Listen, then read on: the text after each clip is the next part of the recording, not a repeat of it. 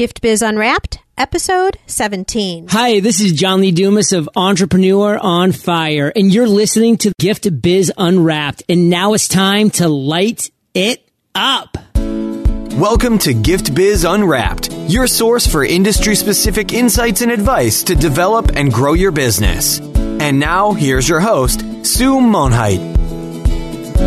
Hi there, I'm Sue, and welcome to the Gift Biz Unwrapped podcast. Whether you own a brick-and-mortar store, sell online, or are just getting started, you'll discover new insight to gain traction and to grow your business. After you listen to the show, if you like what you're hearing, make sure to jump over and subscribe to the show on iTunes. That way you'll automatically get the newest episodes when they go live. And thank you to those who have already left a rating and review.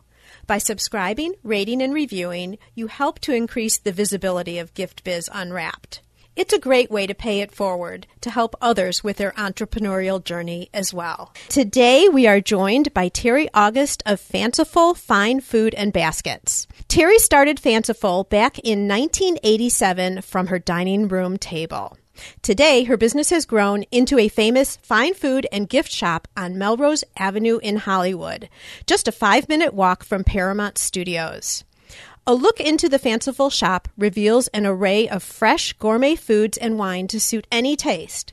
What sets them apart is the elite clientele they serve while still offering a comfortable and personable environment. I've just got to do some name dropping here so you truly understand Terry's business. They maintain a gift site and send gift daily for Sony Pictures. Conan O'Brien has been a client for years, as well as my all-time favorite, Michael Jackson. They send gift baskets for many celebrities, such as Jennifer Lopez and Charlize Theron. One of their most recent jobs is a large gift basket for Lily Tomlin, who was nominated for an Emmy. I think you get the feel here. All this sounds really exciting to me, but she says it's just part of working in Hollywood. Let's jump over to Terry now and see what else we can find out about her fascinating company. Hi, Terry. Welcome to the show. Hey, Sue. Thanks so much. Glad to be here. Is there anything you'd like to add to your introduction before we get started? No, you summed it up pretty darn well. I mean, we've been around for 28 years, and yes, we do celebrities, but you know what makes me happy sometimes is when we do gifts for that 93-year-old grandmother who loves Bud Light, you know, and you just go, oh, okay, yeah, I'll put that in a basket for her. I mean, we like to say we're of the people for the people. We just like making people happy and sending out these little baskets of love. So to get started, we like to align the conversation around the life of a motivational candle. The light shines on you while you share your stories and experiences. So shall we light it up? Sure. Talk to us about what your candle looks like. What color is the candle? Well, my candle is actually the color of my office that I'm sitting in right now. It's sort of this grayed plum. It's sort of an odd color, but it's beautiful. Some people, it's actually puce, which is like a grayed plum with a little bit of, could have edges of brown. And I just seem to gravitate to colors that require more than one word to describe them. You know, I really like things that look different. Like some people would look at it and say it's purple, and some people might look at it and say it's gray, and some people might look at it and say, it's got brown tones. But it's one of my favorite colors. It's very deep and soft and just kind of pretty. It's kind of where I live. So does that mean you're kind of undefinable? Yeah, probably.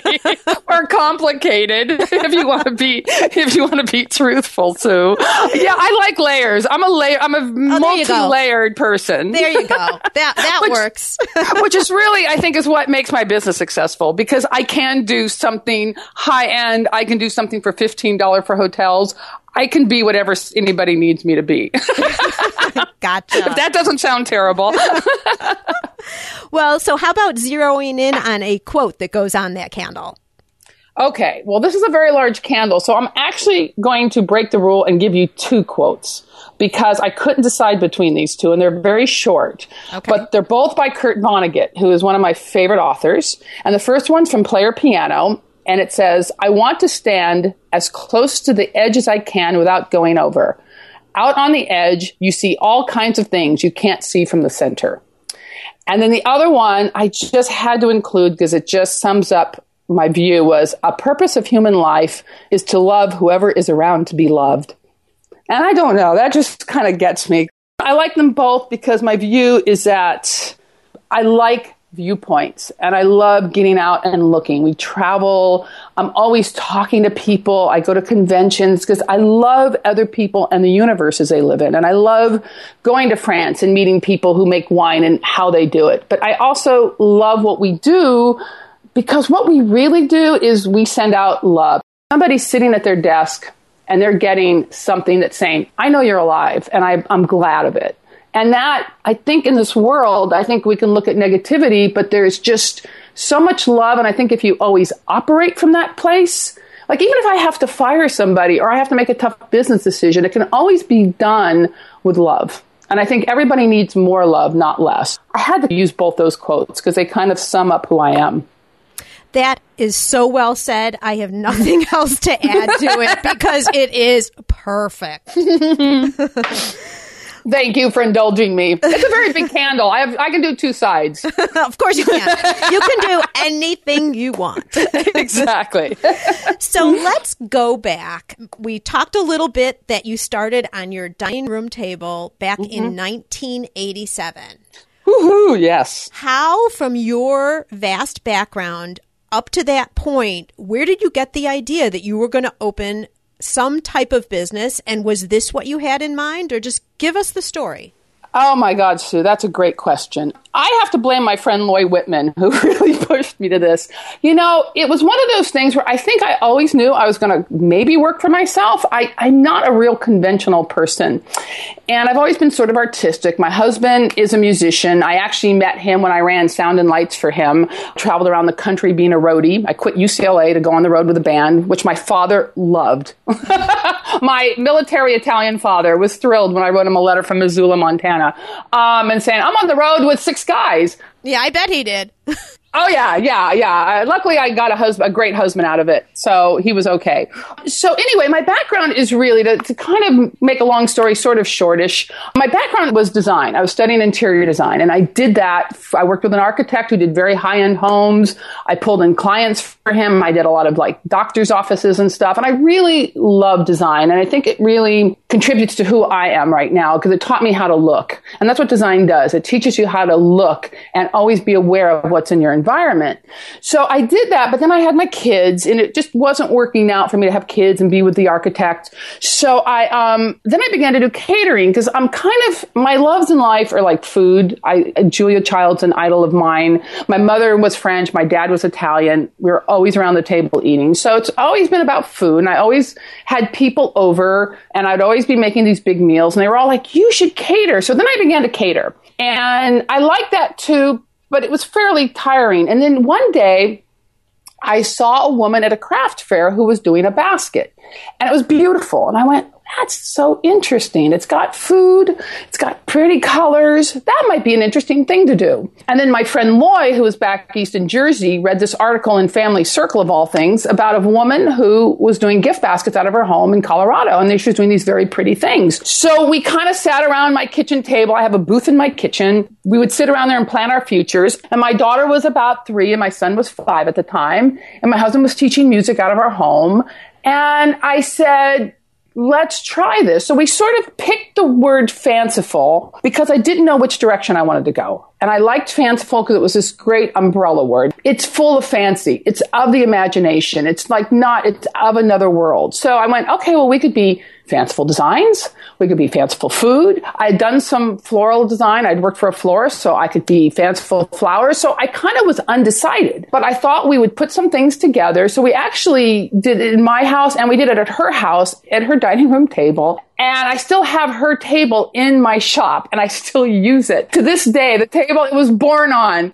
So what happened is some friends of mine who were in a band were going to be at a bridal fair. And they said, hey, do you want to share the booth with us? And I went, great, I can promote my catering and I can maybe bring a few bridesmaids baskets. And I really had this idea that I was going to do these pretty baskets. And I remember this was 1987. It was Victoria magazine. It was pretty little houses, pastel colors. So I did it, but I had enough business acumen that I knew I needed a mailing list and I knew I needed to promote because I promoted my husband's band. And so I knew some stuff. Well, what surprised me when we did this is people loved the food I had there.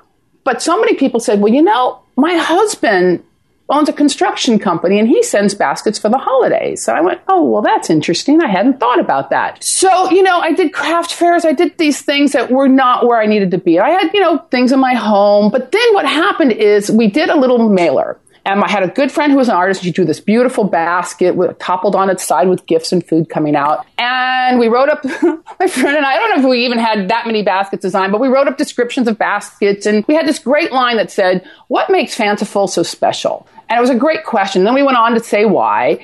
And I mailed it. I got a little business directory and I mailed it to like 200 businesses. And within a week, I got an order for like 200 baskets. And I hadn't even been in business a month at this point.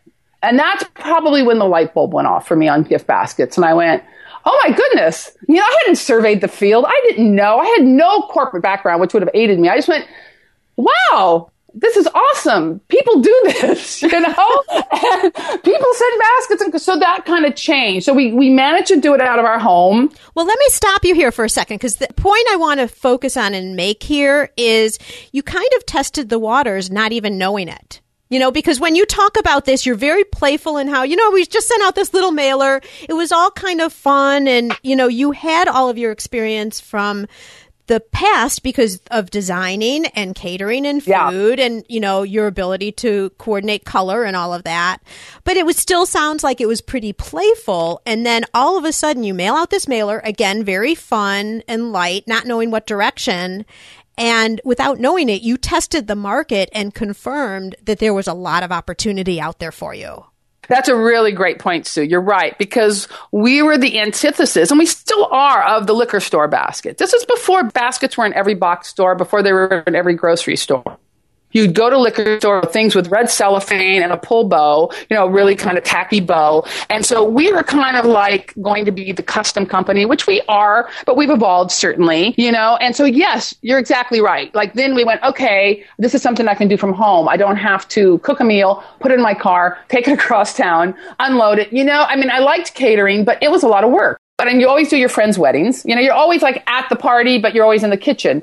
So this kind of seemed like something I could do from my home. I could still travel. I kept it pretty low key the first year, but after the first year, I knew we couldn't do it out of our home again. And so we went to a space nearby and we had that space for a year. And then probably the year after, so 88, 89 was when my husband came on full time as my partner.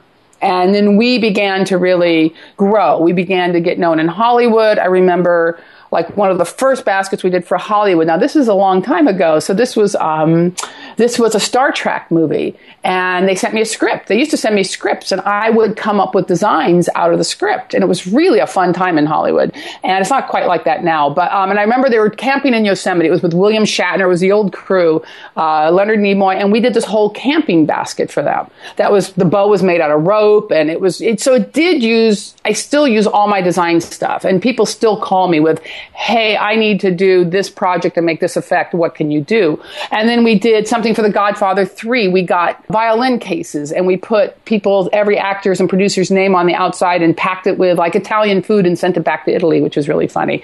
So yes, all of a sudden these opportunities came about while we were still young, and it sort of helped me formulate what direction to take Fanciful.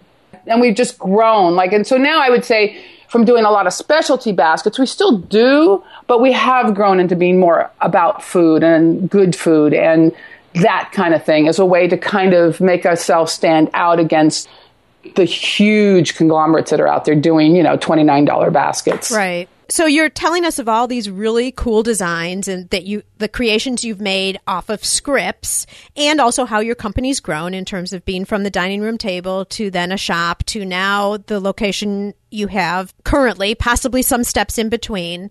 But nothing is always easy. It's not a smooth road. Oh, sure it is. What are you talking about? This is all simple. Let's talk about some of those road bumps that you've encountered along the way. Tell us a story or two about some challenges that you've had. And then also, most interesting for our listeners is, what did you do to overcome those challenges? Cool. Yeah, of course there were lots of challenges. Like I said, neither my husband nor I had a great corporate background. We knew enough to look at statistics. I think the biggest mistakes we probably made was, number one, my husband quitting his job so early and had this having to support us. But it has supported the both of us and other people. I think one of the biggest mistakes we made early on was we looked at our sales all the time, and our sales were robust.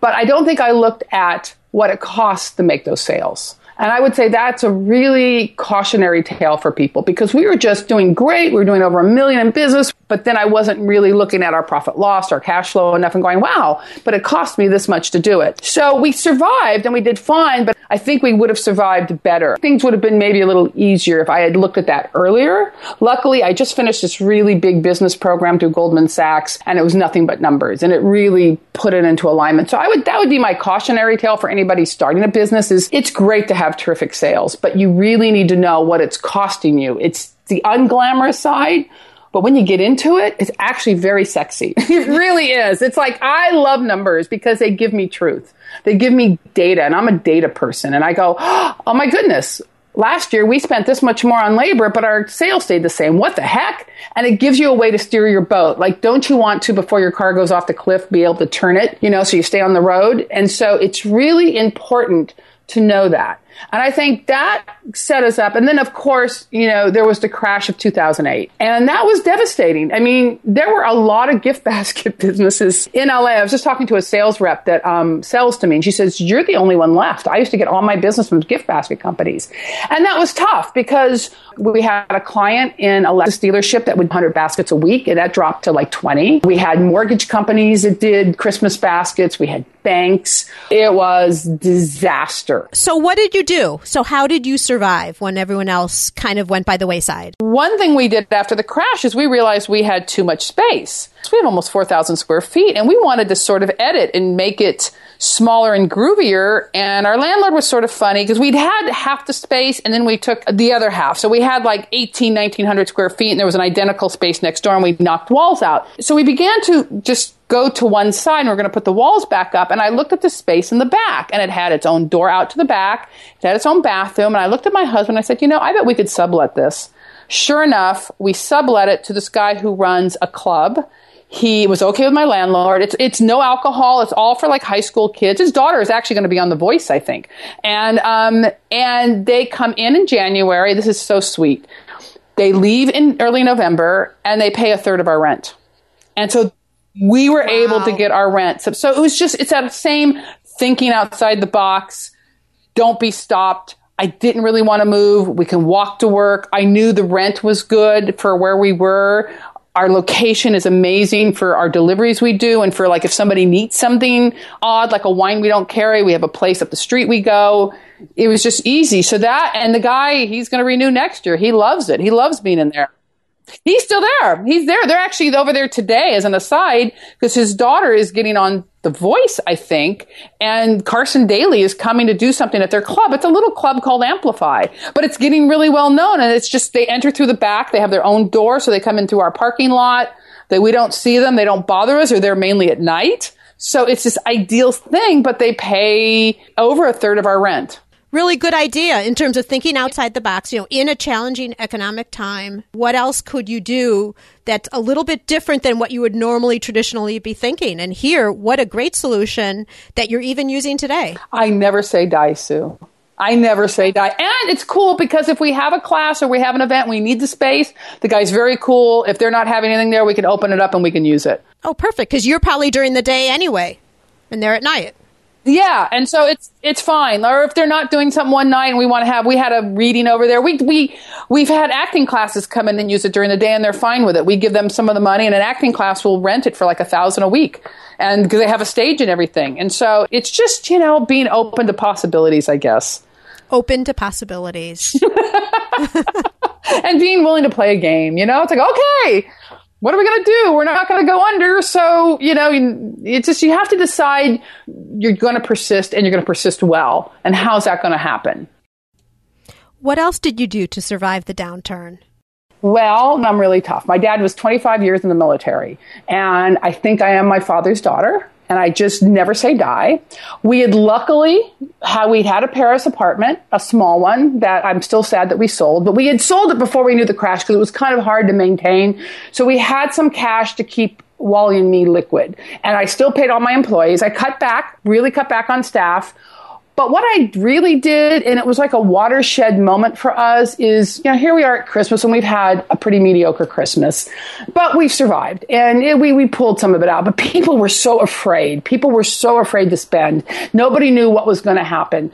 So what we did is we're sitting there, and we get this email from one of the big people, and they were selling like a $29.99 basket with free shipping. And we went, holy crap, we can't do that. I can't sell a $30, $40 basket with free shipping, and my margins won't support that. Well, do we give up? And I went, no, because you know what? We don't want to do that. That's not who we are. And maybe so what it made us do was look at what we loved. And what we really loved and what our specialty was number one, customer service. Those big box stores cannot come close to the customer service that we give. I mean, we are amazing. Like, we take care of our clients, we deliver, we ship, we do all sorts of stuff for them. We customize. But then I also knew our food was better. And it allowed me to really get into great food. I mean, my grandfather was a farmer, and my cousins raised cattle. So I'm very into knowing where my food comes from. I'm really into organics. I'm really into sustainable. And so I really got into offering a better product, traveling more, meeting people, focusing on local, focusing on everything that they couldn't do. And my job was to drive this wedge between us and them, so nobody would even expect to get a $29.99 basket. I have $30 gifts that are terrific. And so we just pushed quality, and it really worked. 2009 was scary. I mean, it was scary. But I talked to a good accountant, and he said, look, you get through 2009, you'll get through 2010. And if you get through 2010, it's just going to get better. And it has. And I think what we came away with is, I feel like I know who we are more, and we're doing more fun things. We're having cheese classes in our shop. We have better food than we've ever had. So it's very exciting. And I think we've gotten closer to the ideal for Fanciful as a result. I love what you said here, because a big takeaway for me is that you're not going to be everything for everybody. And you recognized right away, look, I am not going to compete with the box stores. I am not going to compromise my quality or your integrity in terms of customer service and offer something just to match what the competition's doing.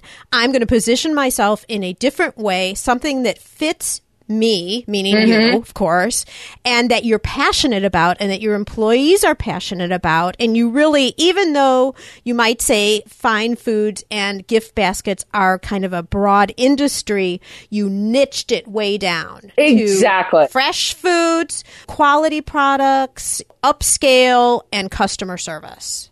Exactly, Sue. That's exactly right. And the focus is the thing, because I think you nailed it when you said, I think we were trying to be everything to everybody. And you sort of have to in business. You have to pay rent.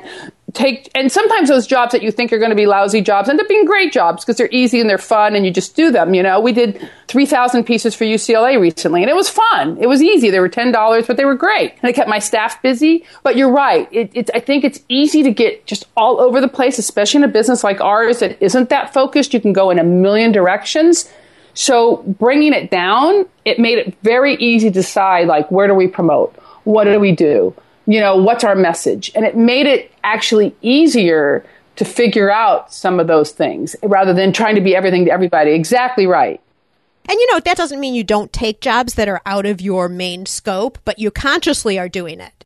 Exactly. And you still promote to exactly what your core is, your core concept and your core product.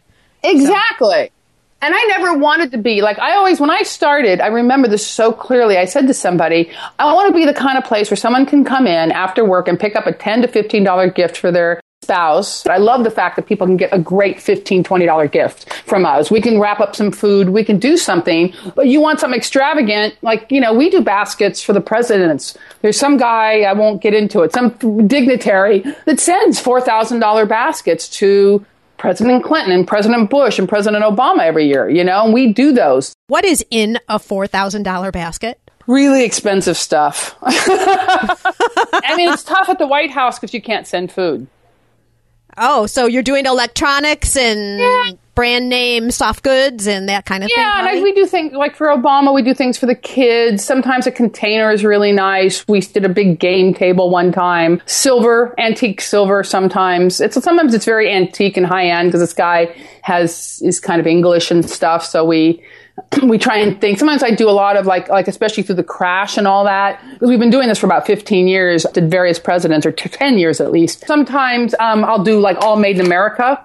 I'll do like great shaker boxes from back east, and I'll try and get things from all sorts of different vendors and play up. Like for Obama, I got these beautiful bowls from Hawaii and that kind of thing. Like I'm a really good gifter in that I sort of get the sixth sense about people. So I try and look into people's kind of spaces. And I think it's the designer in me, because you're always looking around looking for inspiration. So I think it allows me to sort of get a sense of people and then create from that. It's just this weird little ability I have that I always have since I was a kid. I've always been a really good gift giver. Always. It's always what I've loved to do too. My first job, I was excited about getting my first job in high school because I could buy people better gifts. I mean, I actually thought that when I was like 15 and a half, that was the main purpose for my job, and pay for my first trip to Europe. I love that you bring this up, because anybody who's thinking about, I want to go into business, but I don't know what it's going to be. What you're talking about right here, just reflect back. What, when you were younger, really got you going, really got you excited and happy? Because more than likely, that's a very innate passion that you have. And who would have thought as a child with gifts and that type of thing that would end up being not only your profession, but such a successful business as it is today. And you're still using those talents. Putting together all this creativity and to your point, having an intuitive gut feel of what that recipient should receive. Exactly. I won't get into it, but there are stories where I've just known something was right. Okay, I got to tell you this one real quick because this is so interesting. We were doing something for a kid in a hospital who was getting a lung transplant.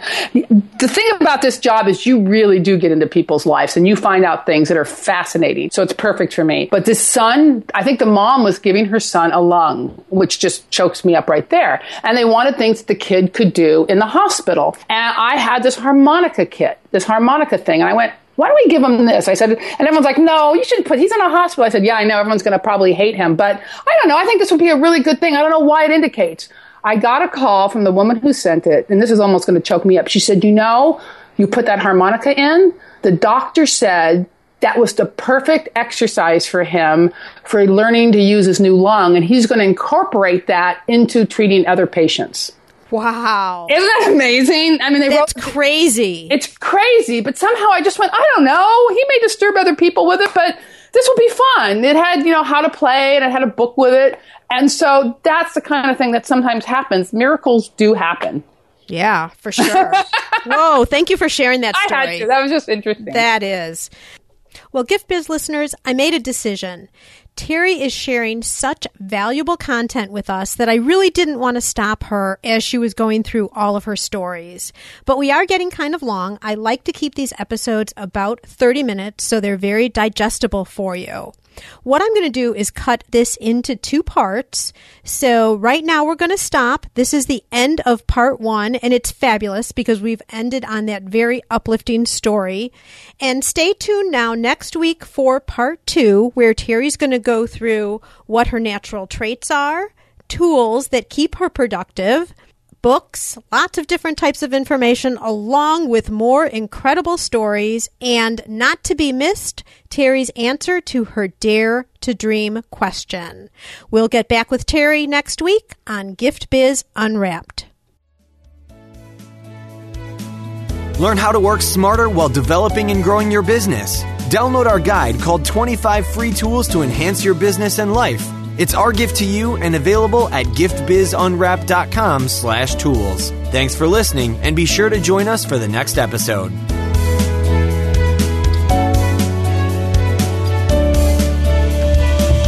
Would you like to be on the show? Or do you know someone who can provide valuable insight from their experiences? If so, we'd love to hear from you. All you need to do is submit a form for consideration. You can access the form at giftbizunwrapped.com/guest. That's giftbizunwrapped.com/GUEST. Today's show is sponsored by the Ribbon Print Company. Looking for a new income source for your gift business? Customization is more popular now than ever. Brand your products with your logo, or print a Happy Birthday Jessica ribbon to add to a gift right at checkout. It's all done right in your shop or craft studio in seconds. Check out theribbonprintcompany.com for more information.